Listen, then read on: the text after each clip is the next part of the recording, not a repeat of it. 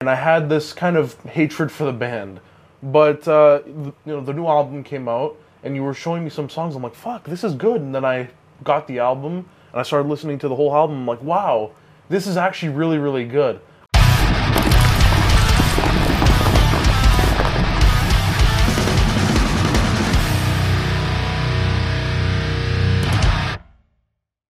Hey guys, welcome to another episode from Takedowns to Breakdowns with A&P, and since it's the end of the year, I thought we would take this opportunity to talk about a couple of records that really hit home with the two of us that maybe not everybody's going to be talking about it, or maybe they won't make everybody's list at the end of the year. I feel like there's always those bands that are going to be on everybody's list, like Halloween. Whenever they release an album, they're on everybody's list. I mean, the question is which number they're going to be on that list, but they're going to be there. And I kind of don't want to talk about bands that everybody's already talking about. I kind of want to go down perhaps a different kind of path and mention a couple of bands each that we really enjoy the records, and we feel like those albums deserve attention. Perhaps not getting the attention that they deserve, and we're here to give it a little bit extra. I feel like for me, one of my bands is I kind of knew I was gonna like it, but not as much as I did.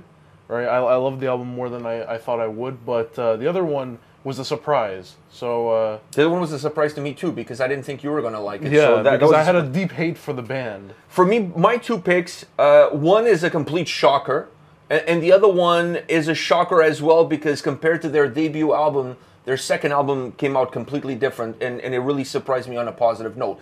So let's not tease it anymore. Yeah. Let's kind of go. So you go first. Yeah, I also feel like the four albums we chose, I think we both like. There's an intermingling of tastes between those four. For me, the first one, which was the surprise, was the Browning. We went to see. Who were they with again? Was it Ginger? They were on tour with Ginger. Yeah, and I didn't enjoy their set whatsoever. And I had this kind of hatred for the band. But the new album came out, and you were showing me some songs. I'm like, fuck, this is good. And then I got the album, and I started listening to the whole album. I'm like, wow, this is actually really, really good. I really enjoyed their new album. Their new album, more techno stuff into the. Yeah, but there's also a lot more deathcore and metalcore. A lot more deathcore stuff into it. But I really enjoyed the splice between the harsh vocals, the deathcore, and this electronic sound. I really like enjoyed EDM it. Sound. Yeah. So for me, the Browning, since you brought them up, I'm going to give you my take. Going into the album, I felt a little bit like you. I saw them live. I wasn't a big fan. I've never actually been a really big fan of them, because I always felt like there was something there that was not for me. And I've never really been able to find one of their albums or even songs that really hit on all cylinders. With this record, the infusion of deathcore and metalcore, specifically on the vocal side, but also on the sound, mixed in with that EDM sound, worked really well. And I couldn't find a bad song on the entire record. Zero duds. Yeah, so I was like, fuck, this is really good. It surpassed my expectations. Because, well, my expectations were extremely low. Yeah. So they were extremely low. But having said that, the album is magnificent.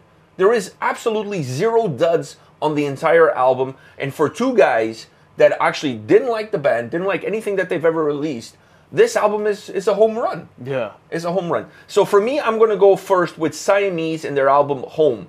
Now, I've heard of the band before, and I heard their previous albums. They were more like of a rock band. They had some metalcore influences, but I would consider them more of a hard rock band. And I was never a big fan of their sound. I always felt that it was too bland.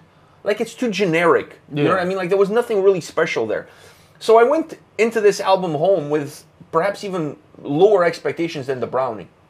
And the moment I pressed play, I was like, I want to hate this, because my preconceived idea of the album is you don't like it. You don't like it. So I went in like, okay, I'm going to hate it, and I'm going to do a bad review for it. But the moment I started listening to it, it's like, I cannot make a bad review for it, because I'm totally addicted to it. Yeah. It's fucking magnificent. He's been really addicted to that album, and then you showed me some of the songs, and in my mind, it's kind of a mixture. I can't really find a certain genre. I think there's influences perhaps of three genres. Yeah, for it's me, pop rock, it's rock, and then there's metalcore, and the three kind of come together. It's like a metalcore 3 Days Grace with some Polyphia stuff in there. Wow, what a gumbo that is. I know. Freak, what a gumbo. But I think your definition, those three bands, if you listen to Siamese, the album Home, You're going to see some 3 Days Grace. You're going to see some Polyphia there, and then you're going to see some more, maybe not generic, but more traditional metalcore influences. Yeah, I 100% agree with you. The things that attracted me to that album was the lyrical content, because I really connected with the lyrics. The lyrics, if you go through that album, it's almost like a Taylor Swift record. Yeah, it's like a breakup album. It's a breakup album. There's a lot of personal stuff there, but personal stuff to the point where everybody can relate to at some point in time. So I enjoyed that. The vocals are phenomenal. Then they throw a violin into the mix, to their sound, and the sound is really good. It's not too heavy. It's not too soft. It kind of walks that more melodic line there in the middle. They're from Denmark. I love the record. I'm not going to make excuses. I'm not even going to call them my, my guilty pleasure. No, like I don't feel guilty about liking it at all. I really like It's the same for me with the Browning. Is like I don't feel guilty because I knew how much I hated the band and the little bit of slander I gave. But okay, yeah. I mean, fuck. I enjoyed the album. I can't really say anything bad about it. So what's the other band for you? 1914. That was the band where the previous album I enjoyed it so much, and then I didn't have much reserve. I wasn't like, oh, maybe I won't like this one as much. Considering the previous album, this one, it was going to be a home run. At least that's the expectation. My expectations were maybe it wouldn't be as good. Maybe because sometimes yeah, it's hard to follow up. It's hard to follow up such a good album. Like Nirvana never followed up Nevermind. Like there was never an album that was as good as that. At least in my opinion. So that was my mindset. I'm like, I know these guys are good, but can they Can they top it up? Top it up, yeah. Or at least match it. Yeah, and they did. This album is amazing, man. I think this album is better. This album is better. I mean, they don't have a song just like the 100 Day Offensive. Every song is like that. Because not every song. No, but every song has that same impact. Yeah, because that song is so unique that they don't have a song in the new album that could be matched towards it. That's the one thing. But it doesn't matter because every other song is like a piece of that one song. Like it's like they took all the energy from that one song and sprinkled it throughout the whole album. That album is phenomenal. The strength for me on that record is that it's more cohesive than the previous album. The previous album I felt was a little bit more broken up.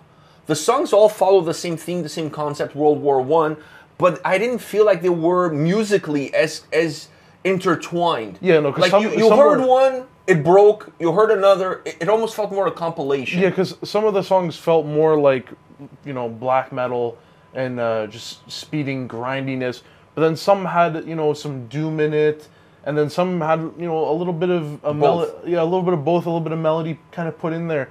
And that was the thing about it. Was like I enjoyed it because it was kind of like a compilation, so I was getting some difference. See, I like there, but at the same time, I was hoping there would be more songs like other songs that weren't. And on this record, I felt that musically is still very diverse.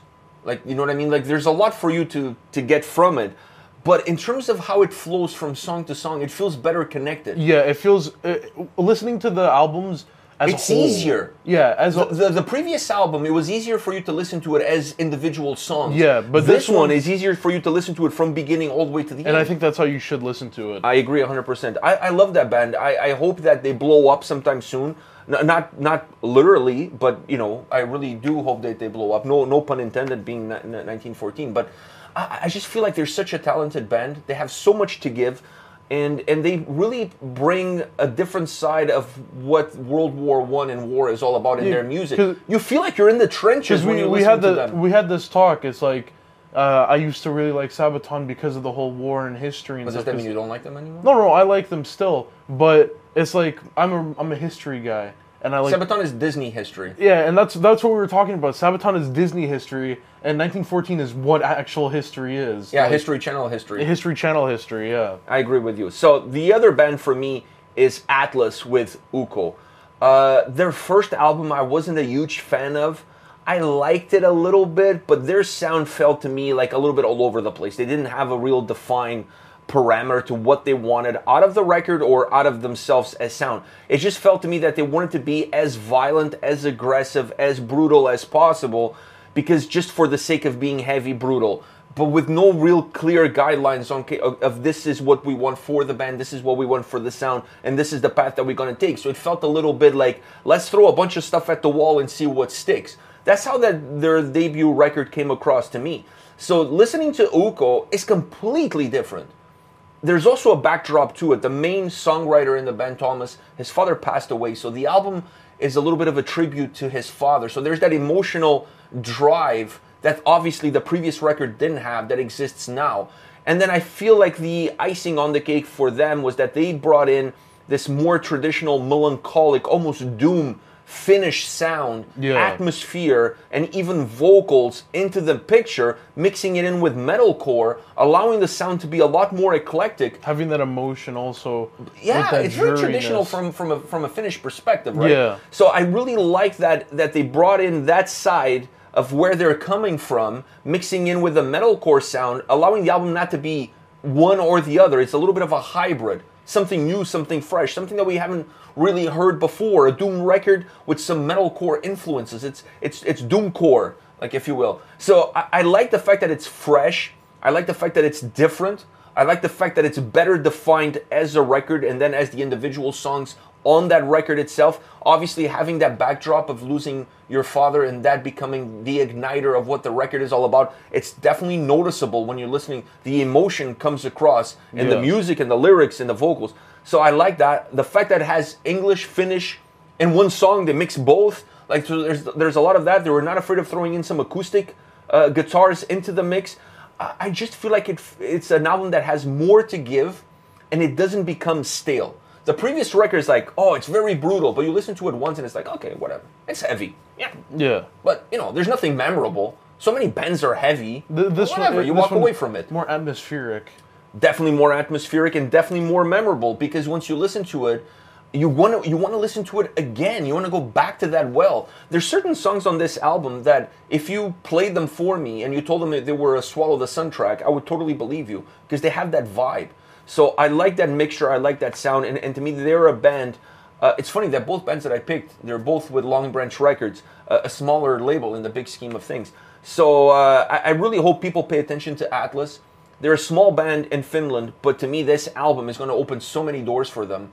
And it was a necessary step. You need to create a sound for yourself. You need to kind of put yourself outside of the box that you belong to. When you look at so many bands in Finland, the market is oversaturated.